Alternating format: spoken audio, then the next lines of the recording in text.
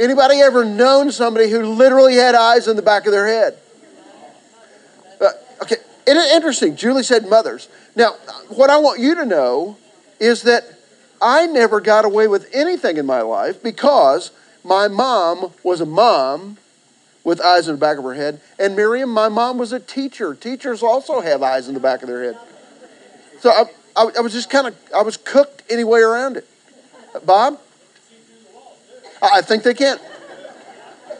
Isn't that, it's kind of an uncanny sixth sense, isn't it? And sometimes, don't you know, that we kind of think we can fool our moms and just don't even try. Now, mom's on my mind today. She died 16 years ago this coming week. And so, this is always one of those weeks when I think about her. When I think of rain in June, I think of that week because it was one of those uncanny rainy Junes.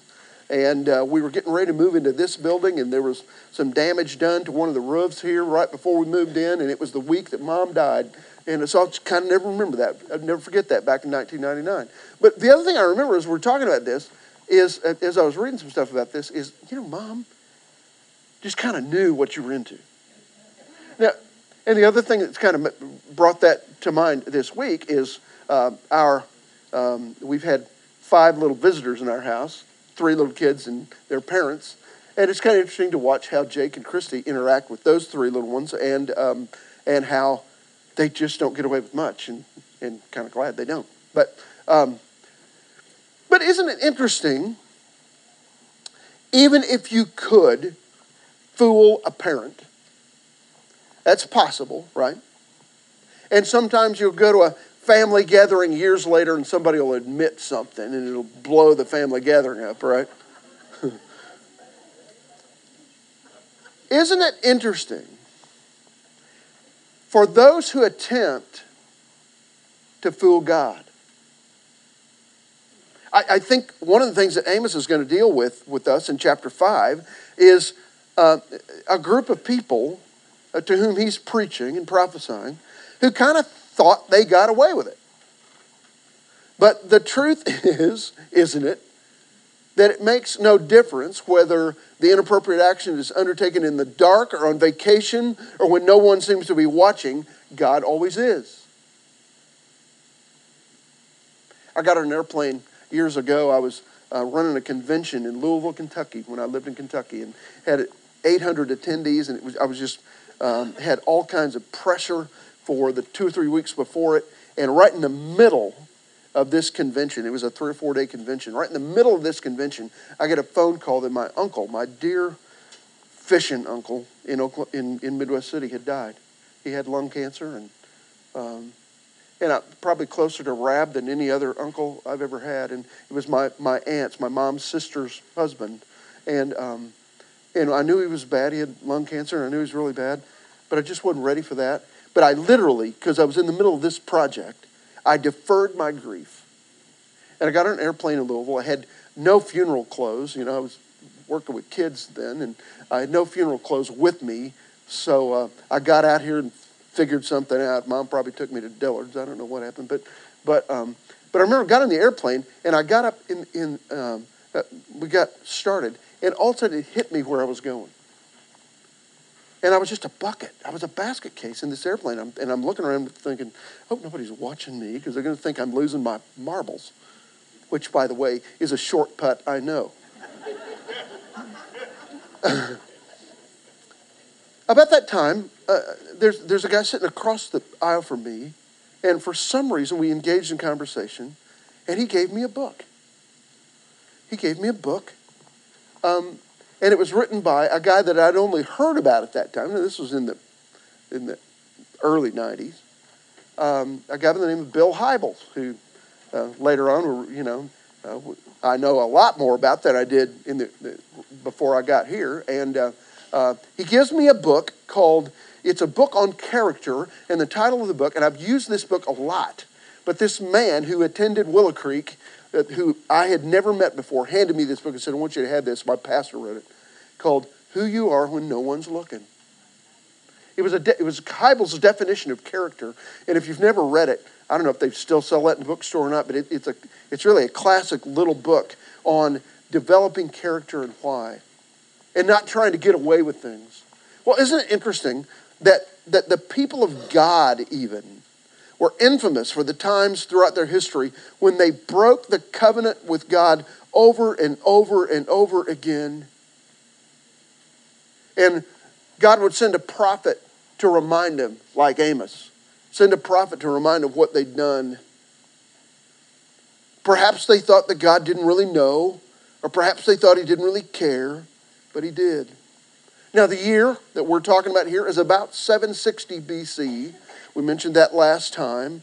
Amos is reminding the people that God had chosen them from all the nations of the earth, but their actions didn't demonstrate appropriate gratitude for that kind of favor. Now, Amos's mission included challenging some kind of distorted views of worship. We're going to look at that. It's interesting. They regularly performed religious rituals. We'll get back to this in just a minute. They did all the things that were prescribed in the book of Exodus, the book of Leviticus, and all those places. But they also worshipped other gods. I just find that really intriguing. And you know what happened in the wake of that? And I'm going to tell you, it always does. When a people decides to worship God or someone other than God, who's the only object of our worship, then all kinds of immorality follows. You can see it in other cultures. You can see it in history. Look at the Romans, for instance. And look at 2015, the United States of America, for instance. When we begin to worship someone who is not in a position of worship, then not only does weakness follow, but immorality kind of follows. And so they entered into kind of this time. Charles Dickens, in the kind of preamble, the beginning of The Tale of Two Cities, writes this: "It was the best of times, it was the worst of times. It was an age of wisdom, it was an age of foolishness. It was the epoch of belief, it was the epoch of incredulity. It was the season of light, it was the season of darkness. It was the spring of hope, but it was the winter of despair. We had everything before us, we had nothing before us. We were all going direct to heaven, we were all going direct the other way." Don't you know, if Amos had read those words, obviously thousands of years later, but if Amos read those words, he'd say, "Yep, I'm living in that day." And in some ways, you and I are living in that day. Now, what I'd like to do is for us to read a little bit. I want us just to read a couple of verses to start. Amos 5, verse 14 and 15. Bob, can I get you to start us? And as we do this, we're going to encounter some words here that are pretty important. Bob, I'm going to have you read that, and then I'm going to do a little background. So, "Seek good, not evil, that you may live. Then the Lord God Almighty will be with you, just as you say he is. Hate evil, love good, maintain justice in the courts. Perhaps the Lord God Almighty will have mercy on the remnant of the place." okay. Now, as we begin to look at verse 14, all right, seek good and not evil. The verb tense there in the original language has a y'all implied in it. Okay? It's a plural verb. Okay? Not just you, Katie, seek good and not evil, but all of us. By the way, John's got thumbs up. He's wanting Katie to listen, I guess. But the idea is, if Amos were here, he wouldn't say, "Pat, I want you to listen to this." He would say, "I want you," plural, to listen to this. So, y'all. Yeah, he was probably from, southern Judah, but he was from the southern kingdom. But so the idea is that this command that he's giving is for everyone. Everyone in the nation. Remember now, he is a southerner, but he's in the north, in a precarious place, telling them, he's reading their pedigree, and they're saying, "Go back south and pick your figs. You remember that deal? Okay. Now, okay, so I want us to go back just a little bit because there are, the truth is that this passage begins with a pretty good ethical motto for life, in kind of ethics for my life. Look at verse 14 again. It's the idea here. He says, seek good and not evil that you may live. That's a pretty good start, right? The word seek here, y'all seek, okay, to live. Actually, this word seek comes before. Look in verse 4. Okay, we're in chapter 5. Look in verse 4. All right. For thus saith the Lord of the house of Israel, seek me that you may live. So he says it right there. Look at verse 5. Seek the Lord, verse 5. But do not resort to Bethel, and do not come to Gilgal, nor cross over to Beersheba, for Gilgal will certainly captivity, and Bethel will come to trouble. There's a negative thing here. Do not come to Gilgal. It's kind of that same idea of seeking there in verse 5. Now look at verse 6. Seek the Lord that you may live. Catch that? First several words there. And look, now we're at 14. Seek good, not evil, that you may live. All right, now, but here, he's really trying to get their attention on seeking God and changing the way they're living. But there's an accompanying, in verse 14, there's an accompanying promise or accompanying benefit. What is it? That you may live, which is, some of that's implied in some of the others. But there's a new one even more than that. The Lord's going to be, remember the Lord's with you. So, which is a wonderful promise here. I will be with you. Or he says, he's reminding them, perhaps the Lord God of hosts may be gracious to you. And thus may the Lord of hosts be with you. This is kind of a wish. It's kind of what they want. And they really have thought all along that the Lord is with them. Okay? But the truth is, well, there comes a time, when they decide kind of to walk away from him. And Amos is kind of dealing with this. Now, look at verse 15. There's a lot of teaching in 15. I'm going to read it from the New American Standard. Hate evil, love good, establish justice in the gate. Perhaps the Lord God of hosts may be gracious to the remnant of Joseph. Now, a couple of things we ought to catch here. He is telling us here, so you can go ahead and fill in your blanks. He's telling us what to hate, what to love, and what to maintain. All right? What to hate, what to love, what to maintain. Now that third command is really hard. Have they maintained justice in the land?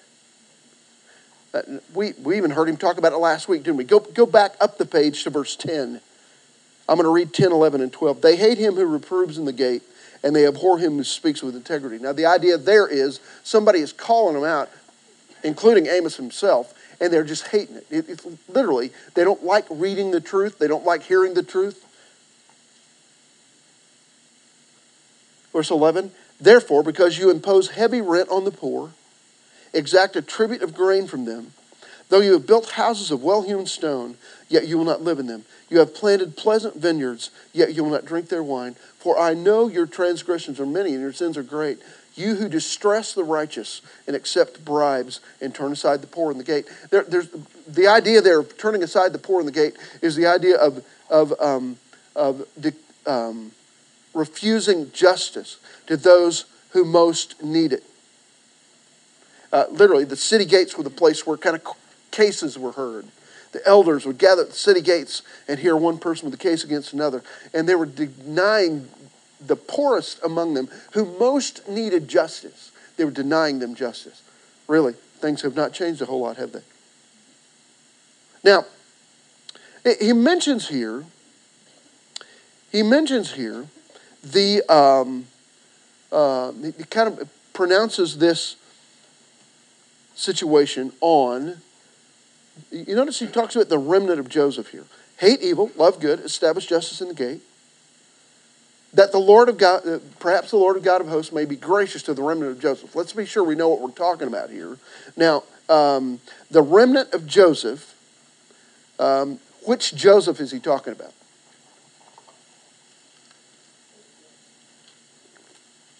Sorry? The son of Jacob, okay. But there you go. When you look at history, Old Testament history, Joseph is a supreme character. A lot is written about Joseph in the waning chapters of the book of Genesis. If you've never read his story and you're in any kind of leadership, you ought to. I was with a young leader on Friday, and we were talking about how his new bosses are handing him all kinds of stuff to lead. I mean, and this kid's 30 years old, and they're handing him all kinds of stuff to lead over. And I said, Eli, you're a modern day Joseph to these guys. They know they can trust you. They know you've got integrity. They know you love the Lord. And his bosses, the owners of his business, which is a big growing business, are Christians themselves. They know that he'll handle whatever they hand him. Laura?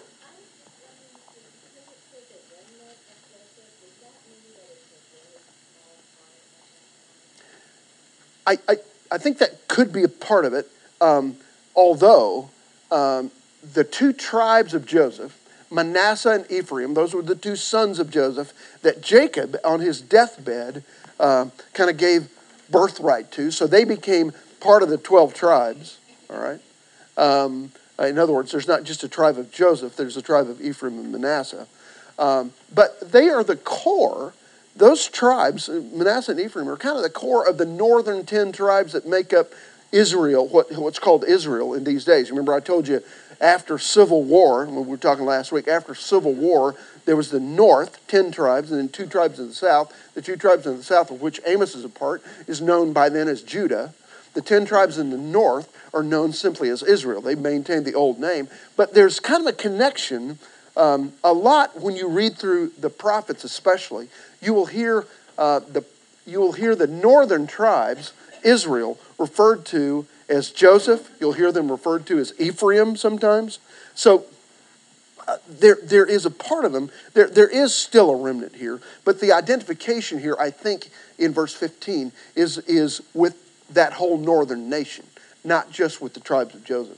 Although, interestingly, in the land of the tribe of Manasseh is the town of Bethel or Bethel. And at this point in history, Bethel is one of those places where they've established their own house of worship, complete with its own golden calf. Okay, so it kind of connects us a little bit here. All right, it's kind of it's an indictment against them. It's a reference probably more to Israel. And the claim here, okay, is he's asking this question, are you maintaining justice? And the implied answer is absolutely not. I read a story this week about a guy by the name of Mitch Torbett. He was living in Tennessee and he was applying for a construction permit in the town of Signal Mountain, Tennessee. I don't know where that is, but it sounds like a fun place. Signal Mountain, Tennessee. It's probably, I can hear banjo music when I hear that name. Huh? Ask Wayne will know where Signal Mountain, Tennessee is from. Anyway, in Signal Mountain, Tennessee, he finds himself suddenly in handcuffs under arrest for a federal crime that he hadn't done. Actually, his identical twin brother had committed a federal crime, and all of a sudden Mitch finds himself in handcuffs because somebody recognized him. Clearly a case of mistaken identity. The arresting officers would have none of it. They'd heard wild stories about, no, that was my twin brother before in Signal Mountain, Tennessee. So they not only put him in handcuffs, but they put him in a county jail awaiting extradition for wherever this took place. And he's cooling his heels there for 36 months. The process eventually revealed that the wrong guy was behind bars because they may have had an identical face, but nobody has identical fingerprints. And so the FBI kind of apologized and admitted the mistake, that the wrong person was entered on the legal documents, all that kind of stuff. But obviously justice was not served. Now, one of the things you and I have got to ask ourselves, and we kind of dealt with this a little bit last week, is justice being served in my world? And the answer to that is probably not. But the question I've got to deal with, because I can't control what happens in high courts and in the legislature and in, those places, other than by my vote, thank the Lord. But I can begin to deal with, am I living a life of justice? Am I seeking to live out justice in my own life? Now, we're going to continue to talk about this over these several weeks. John, I think about the folks with whom you work all over the world who have, because of so many of those unrepresented people groups, have somebody up the food chain who's getting all of it. And other people are starving. For those of you who don't know John, he is one of the VPs at Feed the Children. And one of the things you're dealing with on a daily basis is the lack of justice, equality, equity. I used to take kids in eastern Kentucky at Christmas time. We would go, literally, I'd load up a van load of teenagers and we'd go find families who just didn't have anything. And we'd do Christmas for them. It was one of the most fun things I did while I was in Kentucky. But there were places that people lived in when it was cold and snow on the ground that I can't believe. Couldn't believe. We hear about it here. And by the way, there are places in Oklahoma. There are places in Oklahoma City you can find kind of like that. But certainly in Appalachia, I could find it fairly within a 15-minute drive. Where justice is not being served. And that's what Amos is crying out for. He's going to cry out for worship that's goofed up and for this justice to be served. Now, Bob, can I bug you to go back? And let's go back to verse 18. We're going to skip ahead a little bit. And Amos is going to begin to share. So he's going to begin to kind of pronounce some woe here. And we're going to deal with that. Verse 18 and go down to 25, Bob, if you will.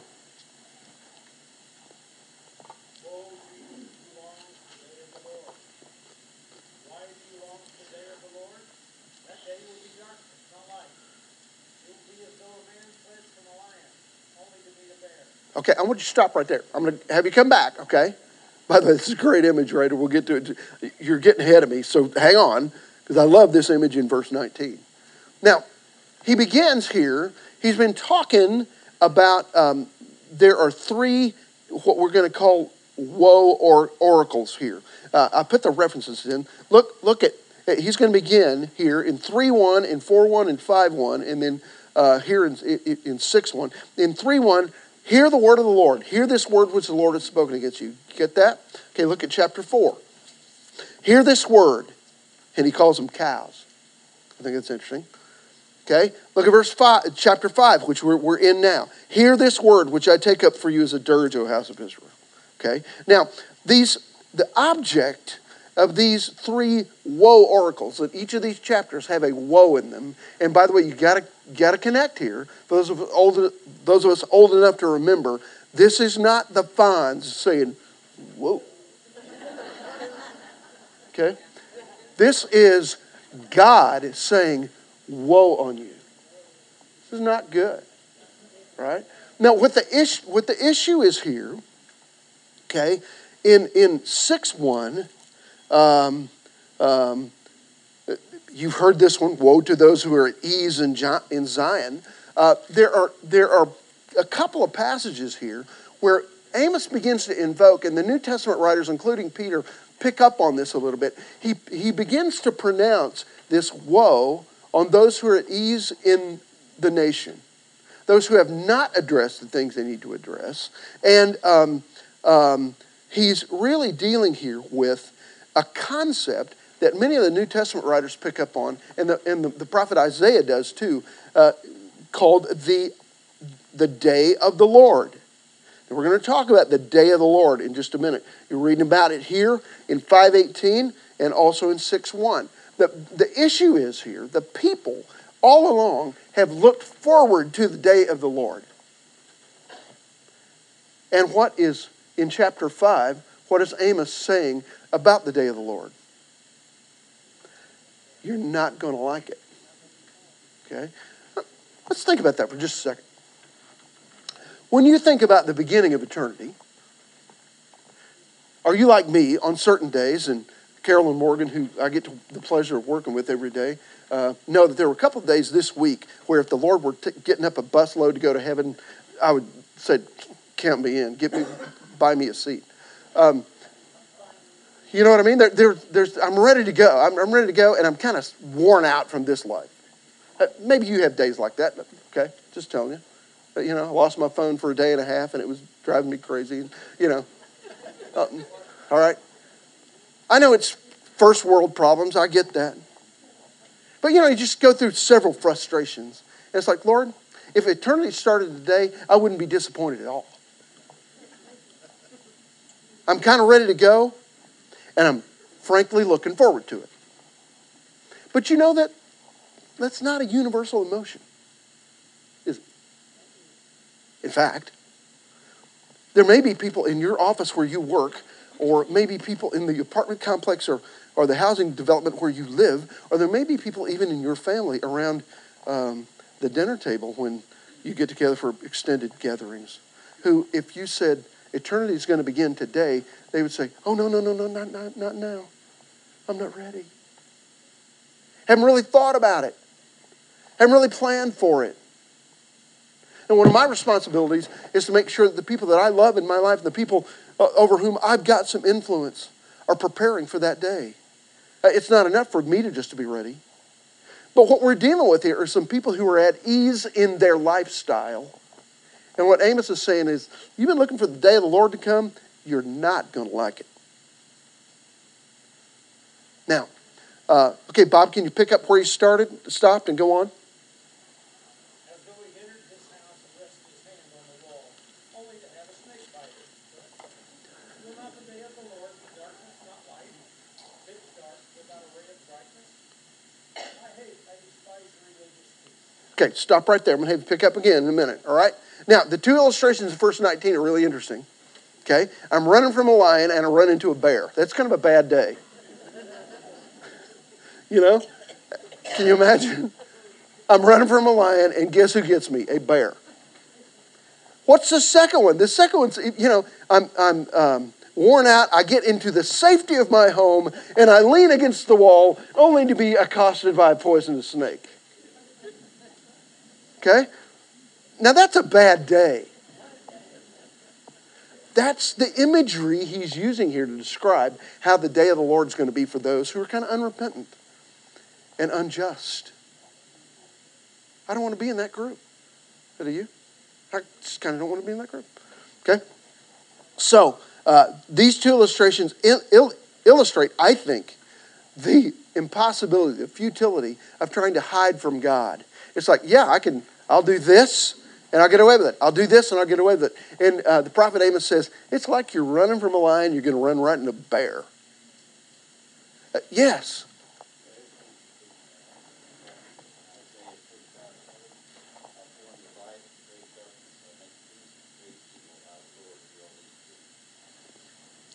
In fact, he's going to warn him here about the darkness. Now, we'll deal with that in just a second here, because the darkness, this day of judgment in verse 20, will be a dark day. Now, I put a bunch of references here that all talk about the day of judgment being a day of darkness. Now, it's interesting that ancient people groups really feared the darkness. Any thoughts on that? Well, you certainly don't know what's there. Stuff can jump out and get you. You're right. Now, it's interesting because you and I may have driven through places out in the country where there are no street lamps, but generally, even when we're driving at night, there's all kinds of lighted things to kind of keep us on the right path, right? Including the lights on our car. That was not their day. If I was walking from my house to your house, There's not a source of light to lead the way unless I take it with me. Okay? It was a dangerous time, a dangerous place to live. And darkness, the idea was they got most of their stuff done in the daytime because after dark, it was just kind of dangerous to be out. It wasn't like it is for us today. We're so used to going to the switch on the wall and the lights come on. That's not how it was. So when Amos is predicting a day of darkness, this is a scary thing. It's foreboding. When my kids were little bitty, they would stay with my dad and mom sometimes for a week or two in the summer. And my dad actually coined this term with kind of Jake's help. They would be a little scared because they weren't in their own rooms back home in Kentucky, and they'd be here in Mom and Dad's place in Midwest City. So they would kind of cry out and say, Grandpa, you got to come in here and turn a light on. There's not enough light in here. So Dad fixed them a night light, put it in the room, and they started calling it a Nuff light. It's a Nuff, like Nuff light. Okay? It's a Nuff light. Now you got enough light. Do you need enough light? That was kind of the phrase. Well, the issue is when this judgment comes, when the day of the Lord comes, they're going to be looking for enough light. And it's going to be nothing but darkness. Can't see your hand in front of your face kind of darkness. It should be scary. That's not what they're looking forward to, but that's how it's going to be. Bob, how far did you get? Going now back to 21 and go down to 25. Thank you. I despise the religious spirit. I cannot stand your assembly. Even though you bring me burnt offerings and grain offerings, I will not accept them. Though you bring choice fellowship offerings, I will have no regard for them. Away with the noise of your song. I will not listen to the music of your heart. But let justice roll on like a river, righteousness like never failing stream. Did you bring me sacrifices and offerings 40 years in the desert, O house of Israel? Okay, now I'm gonna go back to the book of Leviticus. If you want to track me back there, you can. But at the very beginning of the book of Leviticus, there is a description of the kind of sacrifices that the Lord is looking for. And I'm going to read from Leviticus 1, verse 9 and 13. And I want you, as I'm reading it, I want you to smell it. Okay? You got a good smell memory? I got a great smell memory. All right, here we go, verse 9. It's talking about that you putting a fire on the altar.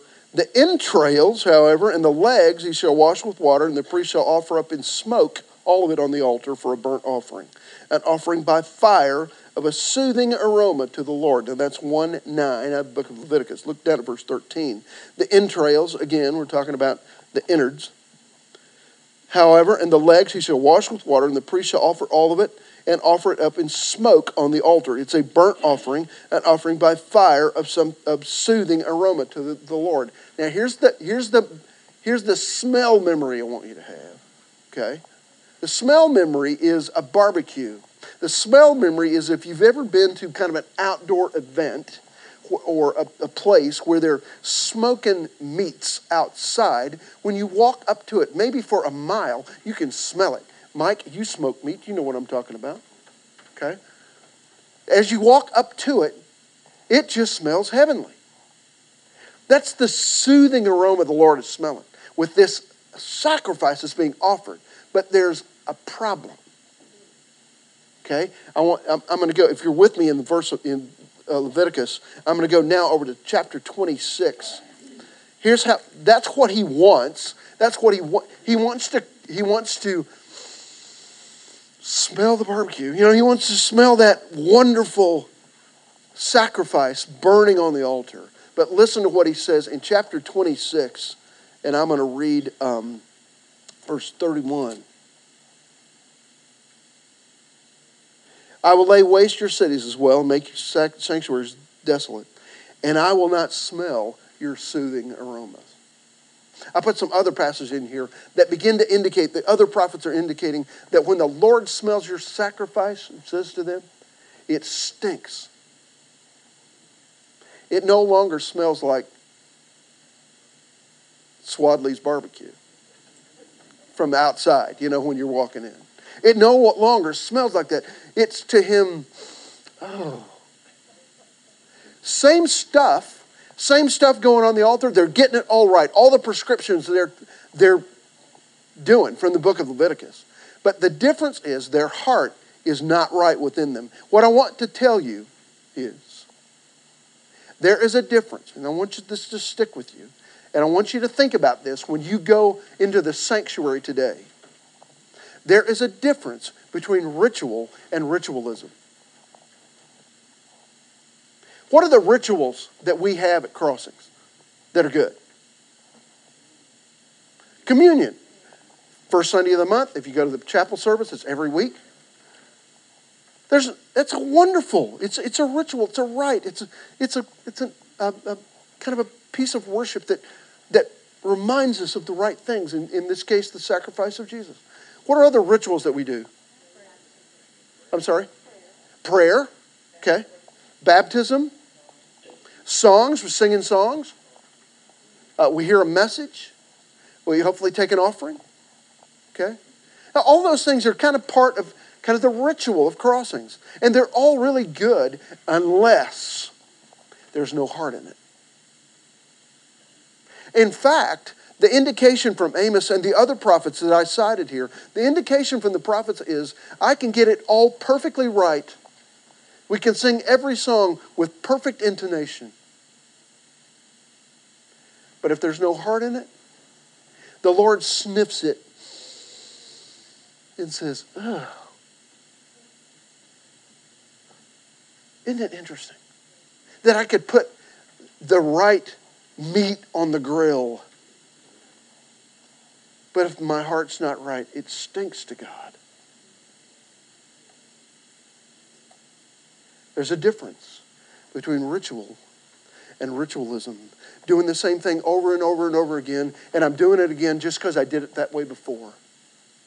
And I might get it perfectly right. I may do it for 35 years and realize that, I'm getting really good at this. But my heart's just not really engaged. It's kind of the issue here he's going after. And part of it is this issue of they're worshiping, but they're not taking care of the people that need to take care of. He says in verse 22 that Bob read, we can't buy God's approval. In verse 23, the idea here is the sound of songs, no matter how well embellished, no matter how well played or sung, require right heart and conduct. Otherwise, and we looked at it a few weeks ago when we studied 1 Corinthians 13, otherwise it's just noise. And I want you to think as you go into our sanctuary today, am I just making noise or am I really worshiping the Lord? Now I'm going to quickly go back to Amos 5 and I want to read 4 verses real quickly, starting with verse 24. But let justice roll down like waters, and righteousness like an ever-flowing stream. Did you present me with sacrifices and grain offerings in the wilderness for 40 years, O house of Israel? You've been doing it for a long time. You also carried, that was a rhetorical question, by the way. You also carried along Seketh, your king, and Kian, your images, the star of your gods, which you made for yourselves. Therefore, I will make you go into exile beyond Damascus, says the Lord, whose name is the God of hosts. I read a speech this week. It was kind of an article that was written and later delivered as a speech by Martin Luther King in the year 1964. I want to read just an excerpt from it. He did a kind of an essay every year on the state of civil rights in the United States. I think we're in worse shape now than we were then, in some ways. But he'll say, the fluidity and instability of the American and public opinion on questions of social change is very marked. There would have been no civil rights progress, nor a nuclear test ban treaty, without resolute presidential leadership. The issues which must be decided are momentous. The contest is not tranquil and relaxed. The search for a consensus will tend to become a quest for the least common denominator to change. In an atmosphere devoid of urgency, the American people can easily be stupefied into accepting slow reform, which in practice would be inadequate reform. Listen to his next sentence. Let justice roll down like waters in a mighty stream, said the prophet Amos. He was seeking not consensus, but the cleansing action of revolutionary change. What Dr. King was saying is, you know what? We may not all agree on it, but if it's right, we got to get it done. And it wasn't happening in the nation of Israel. So, as it turns out, Amos was right. It's the year 760 when he declares this. By 722, the king of Assyria comes down and just destroys it all, takes them all captive. They didn't listen to Amos's message. Now here's what I want to say to you as we kind of close this out. Perhaps you've heard the old saying, fool me once, shame on you. Fool me twice, shame on me. Well, that's a good axiom regarding our dealings with other people, but God doesn't take a position toward us since he can't be fooled at all, even once. How amazing to see then the people of God living as if God can be fooled, or at least not caring about what they're doing. And he's talking specifically here through this entire book of Amos about those who are being taken advantage of. Now here's what I want you to think about as you go through the next week. Is there someone or a group of someones in your daily walk that you are ignoring? You're ignoring their plight. When you hear about it on the news, you may not turn to the channel, but in your mind, you turn it off. And yet, could it be, here's my question, could it be that like Amos is crying out to the nation of Israel, could it be that there's a group of people that you have previously said, it's just kind of not my deal, that the Lord is trying to call your attention to? There are those of us who grew up in certain areas of the country where some of this is really hard. There are others of us who are blinded by kind of the area of country that you grew up in. But the question is, what is God calling us to do? And it's going to need to begin with me. Where can I begin to live out God's kind of justice in my world, in my office, in my neighborhood, in my family, in my friendships? I think he's asking us that question. And he's saying what we need now, and I'm going to suggest more than ever, more than in 760 BC and more than in 1964, we need justice to roll down like a mighty river. And it's going to have to begin with me. All right. I'll see you next week. I've forgotten what I've studied for next week, so I'll have to give it to you by email.